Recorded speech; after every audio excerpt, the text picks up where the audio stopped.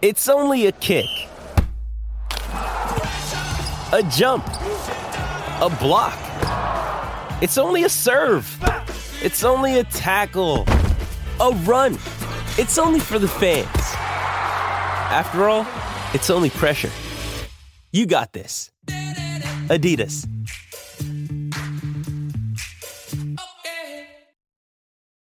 This episode is brought to you by Hyperice, the leader in advanced warm-up and recovery technology. They have tons of innovative products, like Venom-heated wearables to help soothe sore back muscles, Normatec compression boots to speed up recovery and increase circulation, and Hypervolt massage guns to improve mobility. Loved by athletes like Naomi Osaka and Erling Haaland. Try them yourself. Get 10% off your order with the code MOVE at Hyperice.com. Survivor 46 is here, and so is On Fire, the only official Survivor podcast, and we have a twist this season. The winner of Survivor 45, Dee Valladares, will be joining us every week. We're going behind the scenes of the biggest moments, the how and the why things happen, and the strategy and analysis you can only get from someone like me, a Survivor winner. Listen to On Fire, the official Survivor podcast, wherever you get your podcast. How many rough bumps back down to earth before it all just cracks and breaks? Manchester United soared high in midweek under Ole Gunnar Solskjaer. 5 goals at home, 3 of them from substitute Marcus Rashford. And it provided one of the great European nights of the last decade at Old Trafford. A group stage game only, yes, but a very good performance and so much to be happy about.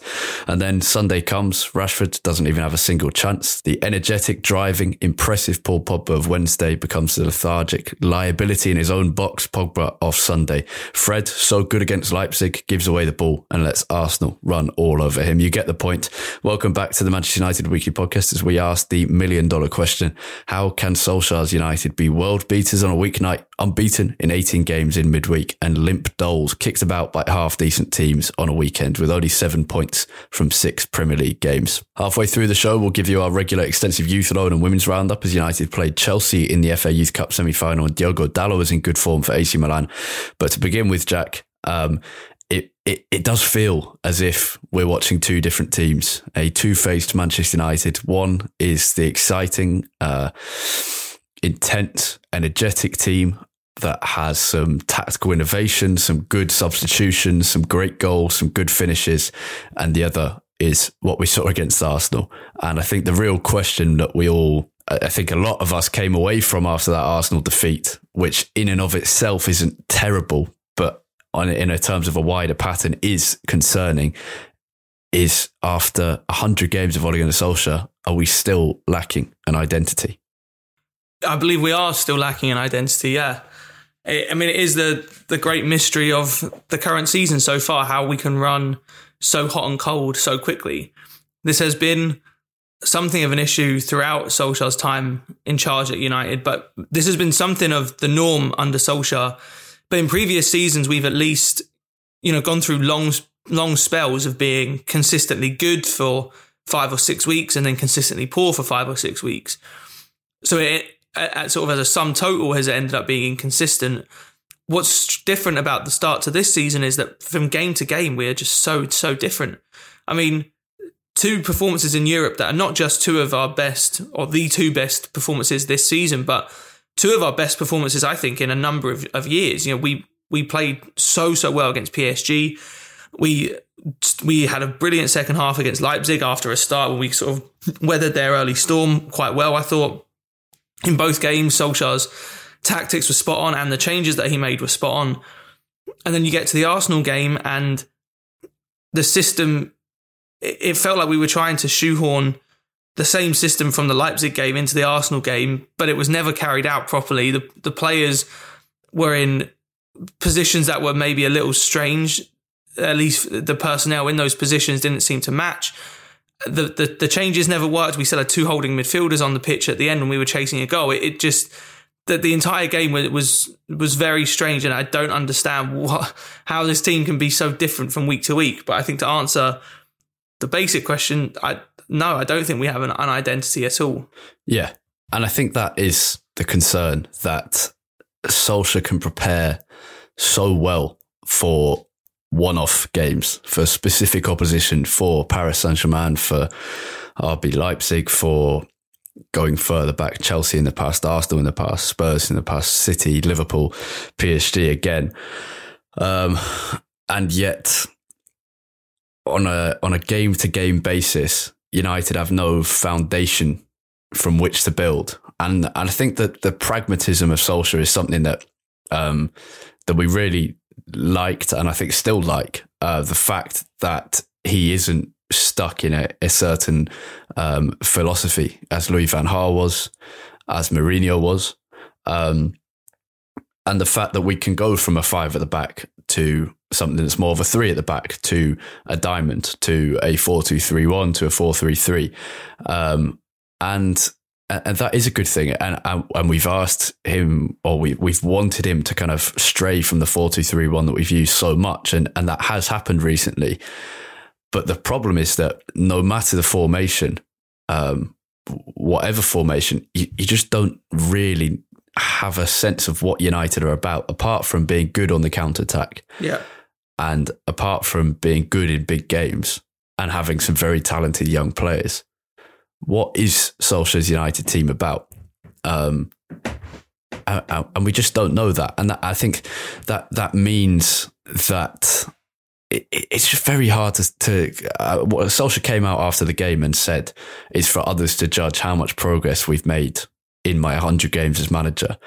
It's very hard to judge progress when you don't still know what United are about. It's almost impossible to judge the progress when it's not one path that we're following. You know, we're not sort of on some curve, whether upward or downward. We're just sort of zigging and zagging all over the place. I actually think Arsenal is a great example of what that identity means.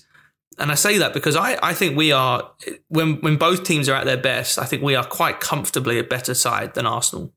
You know, our best, say the second half against Leipzig, the last 15 minutes against Newcastle, the PSG game, that is, I think, quite comfortably better than anything that this Arsenal side can produce. But you look at what Mikel Arteta has done at Arsenal, and it hasn't been perfect, and the results aren't great. You know, they had just as bad a start to the season as we have. But they show up every week, and you know roughly what you're going to get from this Arsenal team.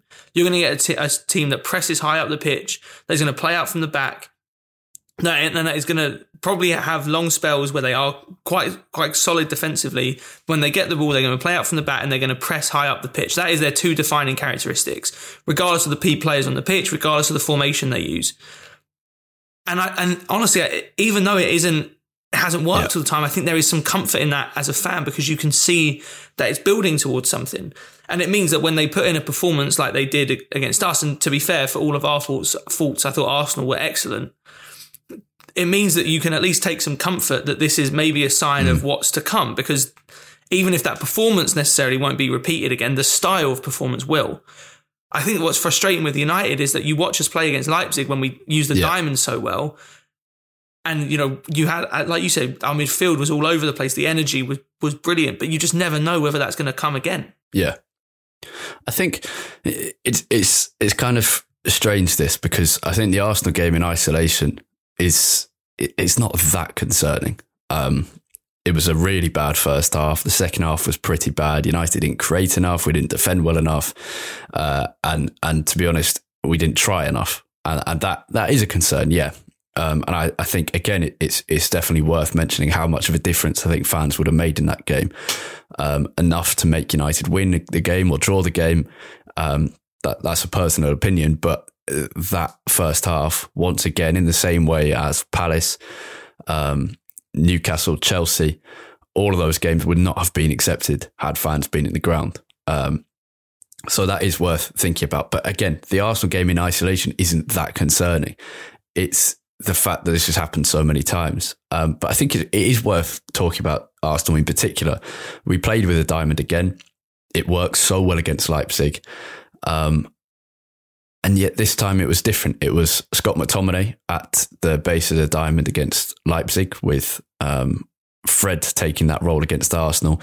And Pogba was a completely different player in those two games. And perhaps the key was the lack of Anthony Martial, maybe. I think for me, I think it was Matic at the base of the diamond against Leipzig, rather than McTominay. And I actually think No, and I think that actually is the key. I think that was what I wanted to highlight.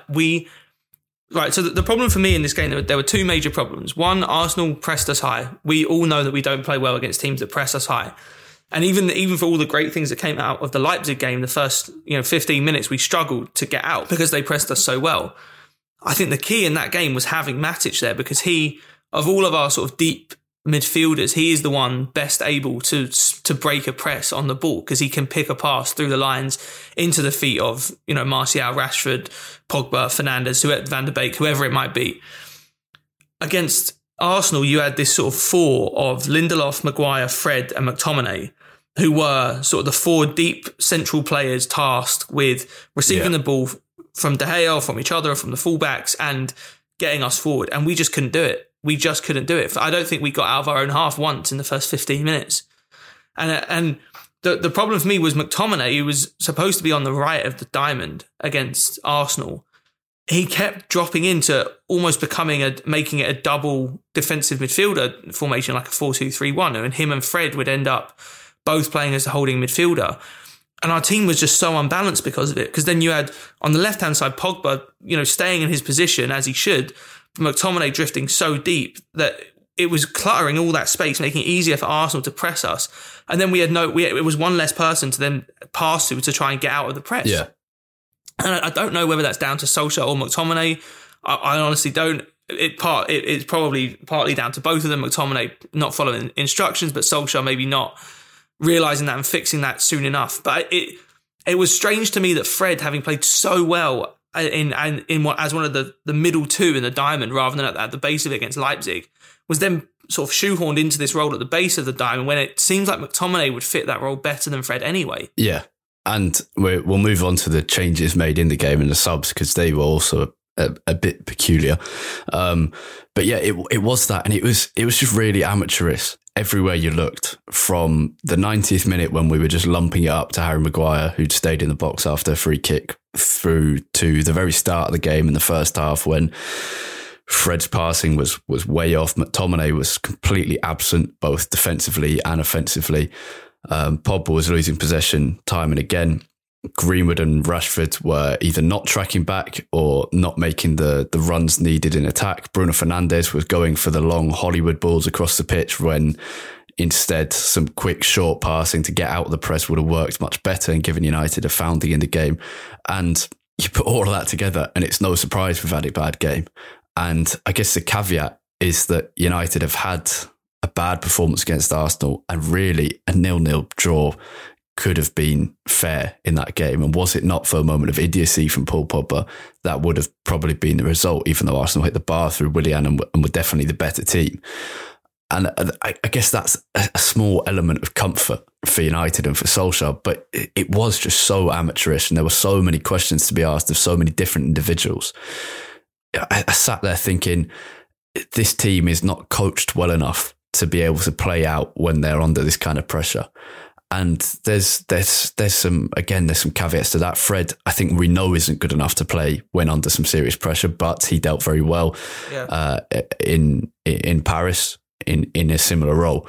McTominay probably doesn't have the passing ability to necessarily do that all the time, but he's got the driving ability to dribble forward and drive through that midfield and do it. And he's a very good shielder of the defence. Matic does have that ability when he's playing well, doesn't when he's not.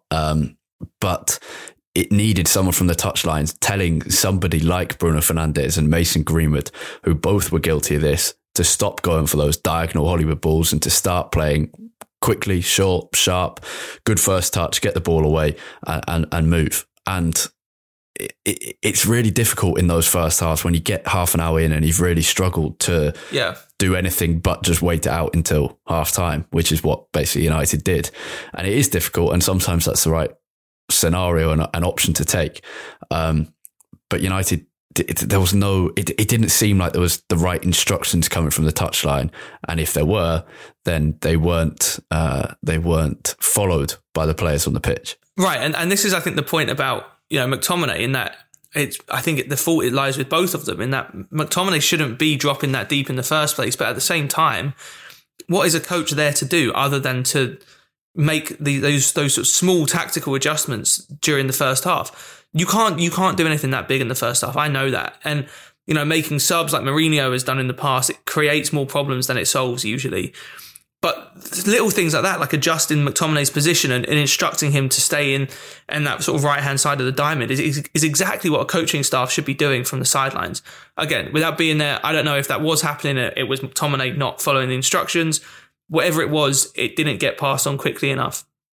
I think the thing that really frustrated me was that when you play with a diamond, you have four people in midfield, which means that you should, with good movement, be able to get out from a press. Because the best way to break a press is not just to lump it long and then, hope for the best, hope that you win, you win a header or anything, which we're not going to do, by the way, with Rashford and Greenwood up front.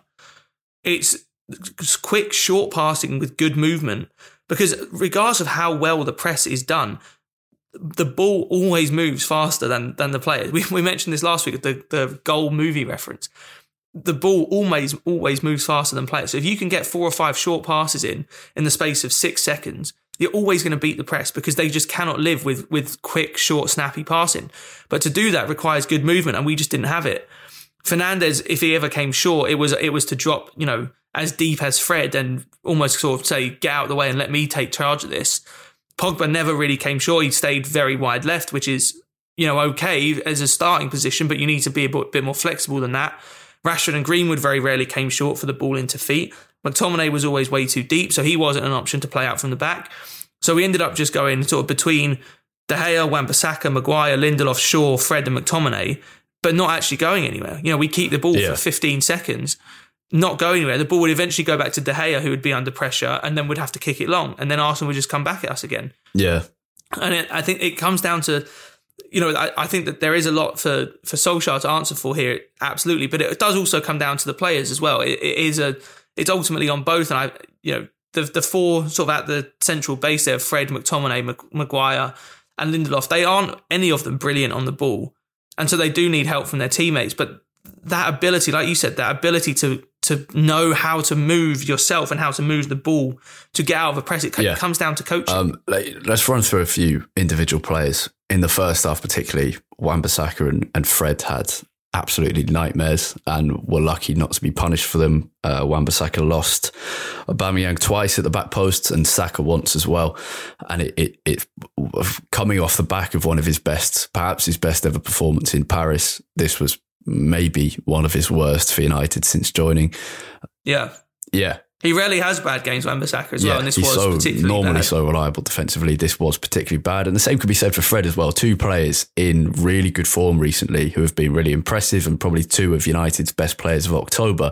First game in November, and both were pretty shambolic and got completely overran by Lacazette, Aubameyang, respectively. On the other hand, I think it's worth mentioning, and we'll talk very quickly about Paul Pogba in a second, but before that, it's worth mentioning David De Gea. This was a big issue going into the start of the season, De Gea or Henderson, and through a string of basically good performances, he has just kind of shut that up. He is no longer the focus, and he's playing very well and doing everything we would ask of him. And Luke Shaw, since Alex Telles has joined, is also playing very well. Yeah, Shaw and De Gea both cemented their places when they're under pressure.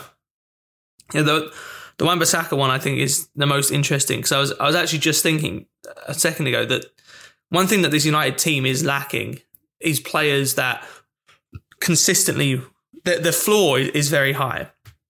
We have a lot of players who, when they play well, are very, very good. The likes of, Rashford, Martial, Fernandes, Pogba, even Fred, when they play at their best, they are almost unstoppable and can produce genuinely world-class football. But they're also all players who, in their bad games, are really bad. And we don't have, and I think that the player that springs to mind here as sort of a comparison would be like a Darren Fletcher type of player. Not necessarily his profile, but where Fletcher wouldn't reach the heights of, the likes of Nani or I'm trying to think of other midfielders that we had in that era. Even Paul Scholes, he wouldn't ever reach those heights, but he had a very high floor to his game. He never had a game below 6 out of 10. And that is the kind of thing that we're missing at United, I think, is almost every one of our players is very almost risk and reward every game. Not in necessarily the way that they play, but it's either a brilliant performance and we're singing their praises, or when they're bad, they're really bad. And it seems like it's something that's affecting the entire team at the moment. And I think Pogba is the best example of that. I mean, we've defended Pogba a lot on this podcast, both of us, and I think I've both said in the past that he gets a lot of unnecessary and undeserving flack from the media, from the fans, whoever. But I mean, I think he deserves everything that comes his way after this performance, because this was, I think, maybe his worst in a United shirt. It was really bad. No, I'd reserve that title for, it was Liverpool in January of, I can't remember what year. It was the day after he'd got his own emoji on Twitter. And was that when we got played as number 10? Yeah, I think he got sent off, didn't he? At Anfield?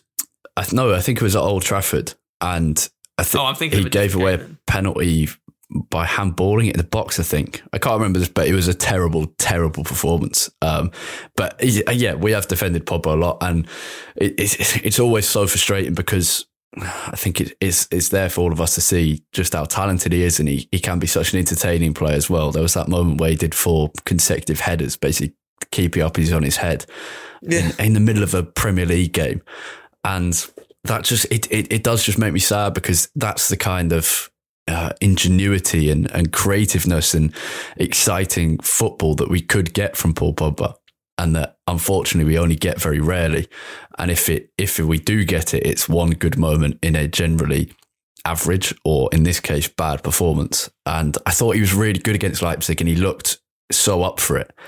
Energetic, driven, effective, efficient as well. And yet this was a bad performance. And I think it wasn't terrible for the first half. But after that, especially once he got shifted out to the left wing, he did a couple of good things. And then it just, once he'd given away the penalty, it was pretty poor.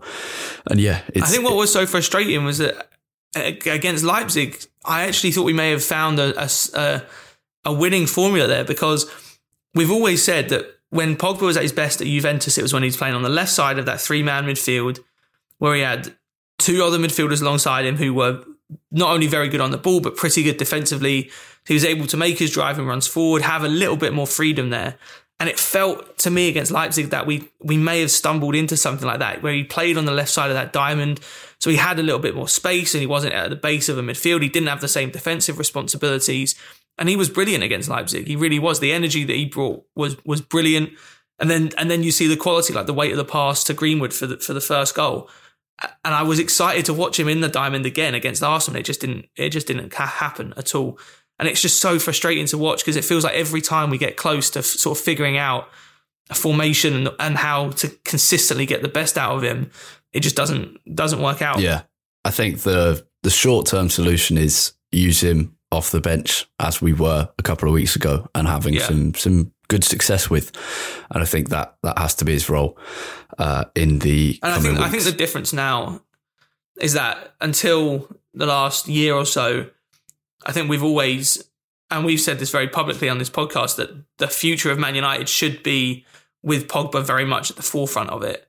I think now he's not only at a stage in his career age-wise, but also in his Man United career especially, that I think we can see that the long-term future of Man United does not involve Paul Pogba for that much longer. Yeah, agreed. And so I think now there isn't the same urgency around getting him into the starting 11 every week, because I don't think, regardless of what happens, I don't think in 3 or 4 years' time, we will have built a team around him. Now the future is, Marcus Rashford, Mason Greenwood. They are the players we should be focusing on building the team around, not Paul Pogba. Yeah. And so whereas before it was, let's find a formation that gets the best out of Pogba, because he is so clearly our best player, that if we can get the best out of him, everything else will sort of fall into place. I don't think that's true anymore. And I think it should be, let's find a formation and a system and an identity that gets the best out of everyone else. If Pogba fits into that as a starter, great. Yeah. If not, I don't think it's a big deal. Yeah. Right. We'll wrap things up on the Arsenal conversation. We're going to talk a bit about how much Anthony Martial's absence affected the game and affected the diamond. Obviously, he played in the Leipzig game as part of that team, and Rashford came off the bench. But we're going to talk about that in the Patreon Q&A the bonus patron Q&A at the end of the show, because we've had a question asked by one of our patrons who support the podcast. If you want to listen to that bonus Q&A, you can sign up to become a patron. Go to our Twitter at UTD Weekly Pod. That's POD, and there'll be a link there and information there on how you can sign up and get that extra content. But we're going to go to a youth loan and women's roundup, and then we'll be back to talk about Istanbul Başakşehir on Wednesday evening, early Wednesday evening kickoff in the Champions League, the third group stage game, and Everton in the Premier League. Manchester United were knocked out of the FA Youth Cup by a revenge-seeking Chelsea side on Friday night. The semi-final and finals were held at St George's Park.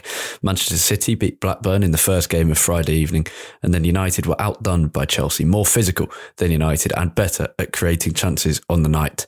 There were impressive displays from captain Teden Mengi, who stepped down from the first-team squad for the big game for the under-18s and led his side well with constant belting from the defensive line. Shola Shoretire impressed as well. He's only 16 and will be a key part of the team in this year's campaign as an experienced player now. United really lacked a striker. Deji Satona left in the summer and Dylan Hugerwerf is injured, and that left United without a real outlet up top, and it definitely showed. Mark Helm played at 9 and put in a good effort, but it wasn't enough. Joe Hugo and Charlie McNeil, two summer signings for United who play in that striker role, they weren't allowed to play. Only those registered for last season's competition could play, and the game ended 1-0 to Chelsea.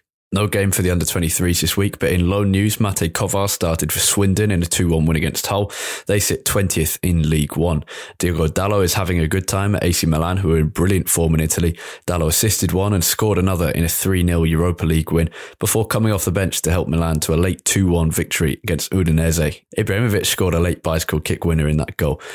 His incredible career continues to amaze. Max Taylor was in action for Kidderminster. Dylan Levitt was an unused sub in both of Charlton's games this week, whereas James Garner came off the bench twice for Watford in the Championship. Andreas Pereira scored for Lazio in a 4-1 win against Torino, and Chong Traore and Haygarth all played too this week, but without much to talk about. No game for United's women's side this week either. They're in action on Wednesday against defeated FA Cup finalists Everton in the FA WSL Cup, and then Arsenal at the weekend in the league. The games don't stop, Jack. It's Istanbul Başakşehir on Wednesday. Early kickoff this one, 5:55 p.m. live on BT Sport away from home.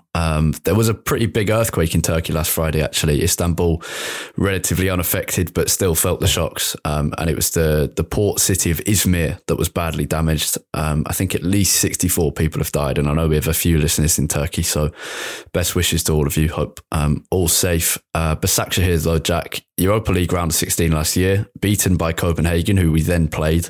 Now in the Champions League, after becoming Turkish champions last season, they are kind of the new kids on the block in Istanbul, a great footballing city. You would think it's time for some more rotation. An early match away from home in a faraway land, never one you're going to be confident for, but a win in Istanbul and United will be on their way to the top in their group, and we are a very good midweek team. If recent history is to be believed. Yeah, what is it? Is it 18 games now, I think, unbeaten and midweek games? So, yeah. Well, we'll just chalk this one up to a United win and move on, I guess. Yeah, I mean, they're never easy games going to Turkey to play anything. I don't know much about Başakşehir, as I'm sure you don't. I'm sure many of our listeners don't, but going to Turkey is never a particularly easy task. I think it's a game you would expect United to win, of course, and it would be huge if we do, because getting to 9 points after 3 games in the Champions League group stage is huge. It would set us well on our way to top in the group. I'm interested to see, again, what Solskjaer does in terms of the team selection. You would expect quite a bit of rotation, but I'm interested to see what system he ends up going with, whether he sticks with the diamond again or reverts more towards a 4-2-3-1. Again, the Arsenal game on its own is not the end of the world, and it's definitely not a similar situation to what we had, say, after the Tottenham game, where we need a reaction. But I do think even though it's not to the same extent, there is a level of reaction needed from United. I think because it was the nature of the performance against Arsenal that was so disappointing. I think that warrants some kind of reaction to that, and almost proof that this is still a good side. You know? Yeah. I think the reaction is really needed in the Everton game at the weekend in the Premier League, because 7 points from 6 games is very, very poor. United are 15th. It's nothing to be that concerned about now, the league position, but the points tally certainly is. And this is not the first time that Ole Gunnar Solskjaer has started a season badly as United manager. The same was true of last year. So I think, the Everton game is more important in terms of performance and result. The Başakşehir one is kind of one, I think, just to get through, and a win would be fantastic. And 9 points from 3 games, you really need, 12 to be progressing in the Champions League should do you. So United would be in a very, very comfortable position then. And the Champions League is kind of what it's all about, isn't it? And now that we're in it, and this is, if we can top our group, then that's a great achievement. Obviously, that doesn't mean the poor Premier League performance is acceptable. But in terms of the lineup, it's interesting where he goes, Diamond or 4-2-3-1 or something different. I think I said before the youth roundup about Paul Pogba that his short-term future should be off the bench. But I think the Champions League is kind of a good competition for him. So I'd be tempted to start him in this one and have him on the bench for the Everton game. And I think hopefully Martial can, I guess, get about 60 minutes, 65 minutes, hopefully play well and then come off and rest him for his return against Everton. And I guess it's been a good few weeks for Martial. As I said, we'll talk about him later. But I think Pogba, hopefully we'll see a bit more of Cavani. He didn't do that much against Arsenal, and it could be a chance for him to get a goal in Turkey. Yeah, I think Martial has been really good recently. Every time he's played, he's shown why he's so valuable to us. I think what's been key is that his hold-up play has been very, very good. Against both PSG and Leipzig, he provided that kind of focal point that we needed in both games and allowed us to, against Leipzig, break the high pressure that we were under, and against PSG kind of give us a break from what was becoming at times sort of constant waves of attack from PSG. So I'm excited to watch him play. I'm excited for him to come back in the Premier League now. Is his ban over yet? I don't think it is, right? Has he still got 1 game left? I thought he was back for this one because... Was it 3 games? Who have we played since then? Newcastle, Arsenal. Chelsea, Arsenal. Oh, and Chelsea, yeah. So it must be back for Everton then, yeah. So I'm assuming he'll come straight back into the team. I don't see a reason why not. His goal scoring record isn't particularly good recently. Hopefully the penalty that Rashford let him take against Leipzig will help that. But in general, I think his performances have been good, so I'm excited to see him play. I wonder if Edinson Cavani might get a start against Başakşehir. I think if we'd have beaten Arsenal at the weekend, he probably would have. Now I'm not quite so sure, because I think Solskjaer may be tempted to put a slightly stronger team out because we need a lift. But I'd like to see Cavani start. He's only really come on towards the end of games and when we've been chasing a goal, and we haven't really been able to see much of him. So I would be excited to see him get a start, and Başakşehir is probably the one game where you'd expect that it might happen. Yeah, to be fair, I wouldn't be surprised to see a Van der Beek, Mata, Cavani, and then one of Martial, Rashford and Greenwood in a 4-2-3-1. It's the kind of game that Mata might get an opportunity in, same for Van der Beek. And I guess getting Mata's crosses into Edinson Cavani isn't a bad thing to have. So that could be possible. I don't think Mata will play against Everton. I would like Van der Beek to play against Everton away from home. United need to retain possession better. Whether you bring in Nemanja Matic to do that or Donny van der Beek to do that, I'm not sure. But I think one of them has to start to make sure we don't see a replica of the Arsenal game. Everton have had a bad couple of weeks, to be fair.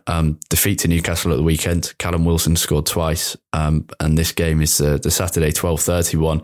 And Everton, the Newcastle loss and then Southampton before that. And then they drew in the Merseyside derby. Their kind of great run of form is over. Calvert-Lewin scored against Newcastle, but James Rodriguez was injured. I think he might make it back for our game. But so it's kind of hard to judge how Everton will be, because James was injured for the Newcastle defeat and clearly wasn't fit for the Southampton game. So it's a little hard to judge, but Everton have some proper threat. And I think it might be a game for Axel Tuanzebe against Calvert-Lewin's aerial ability. Although Victor Lindelof has actually been one of United's best performers for the last 2 weeks. Yeah, he has. He's done really well. Calvert-Lewin is the kind of striker you normally expect him to struggle against, but I think Lindelof's been very, very good. And so I hope that we can match up relatively well there. The Everton game is a hard one to judge, because you don't know whether this sort of little patch of bad form that they're in now is a consequence mainly of injuries. Against Newcastle yesterday, they were missing James Rodriguez, Seamus Coleman, Lucas Digne. Richarlison were all out. So it's kind of hard to judge. But, I mean, they're going to be a difficult team to play against. Again, it's just whether we can show up, honestly. We're a better side than Everton. We are when we're playing at our best. It's just so predicting these Man United games is almost impossible at this point because we have no idea which Man United will show up. But I mean, we definitely are playing Everton at the right time. Not sure how many of those players that were out for the Newcastle game will be back for them this weekend, but this is certainly a better time to be playing them than a few weeks ago when they were riding high and top of the league. Yeah, definitely. I'm not too confident. I'm going to predict for this week a 2-1 win against Başakşehir and a 1-1 draw against Everton, which wouldn't be the end of the world, but United desperately need some Premier League points. Yeah, the results on their own wouldn't be the end of the world, but like you said, the point situation will soon start becoming concerning. We're already, I think, 5 or 6 points behind Chelsea as one of our main sort of top 4 rivals. Yeah. I would say for this week, I'll go for a relatively comfortable 3-1 win against Başakşehir.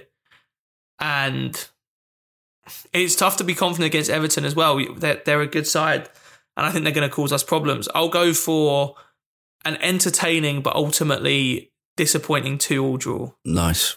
Right, similar ideas. We'll wrap things up there. We're going to go into our Patreon Q&A for those who have signed up to Patreon. Thank you to all of those who have done. And thank you to everyone else for listening and supporting the podcast, especially to those of you who have left reviews on Apple Podcasts and shared it on Twitter. Much appreciated, as always. We'll be back next week to talk about United performances against Başakşehir and Everton. But from all throughout the week from Jack, you can find him on Twitter at UTD Tates, TAIT. And you can find me on Twitter at Harry Robinson64 and the podcast itself at UTD Weekly Pod. That's PLD at the end there. Have a great week. Stay safe. Goodbye.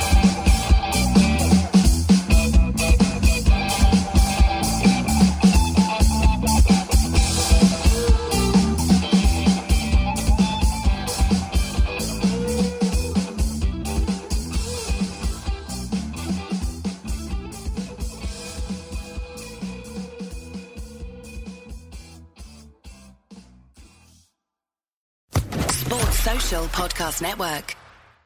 Hello, it is Ryan, and we could all use an extra bright spot in our day, couldn't we? Just to make up for things like sitting in traffic, doing the dishes, counting your steps, all the mundane stuff. That is why I'm such a big fan of Chumba Casino. Chumba Casino has all your favorite social casino style games that you can play for free anytime, anywhere with daily bonuses. That should brighten your day a little. Actually, a lot. So sign up now at ChumbaCasino.com. That's ChumbaCasino.com. No purchase necessary. VGW Group. Void where prohibited by law. See terms and conditions. 18+.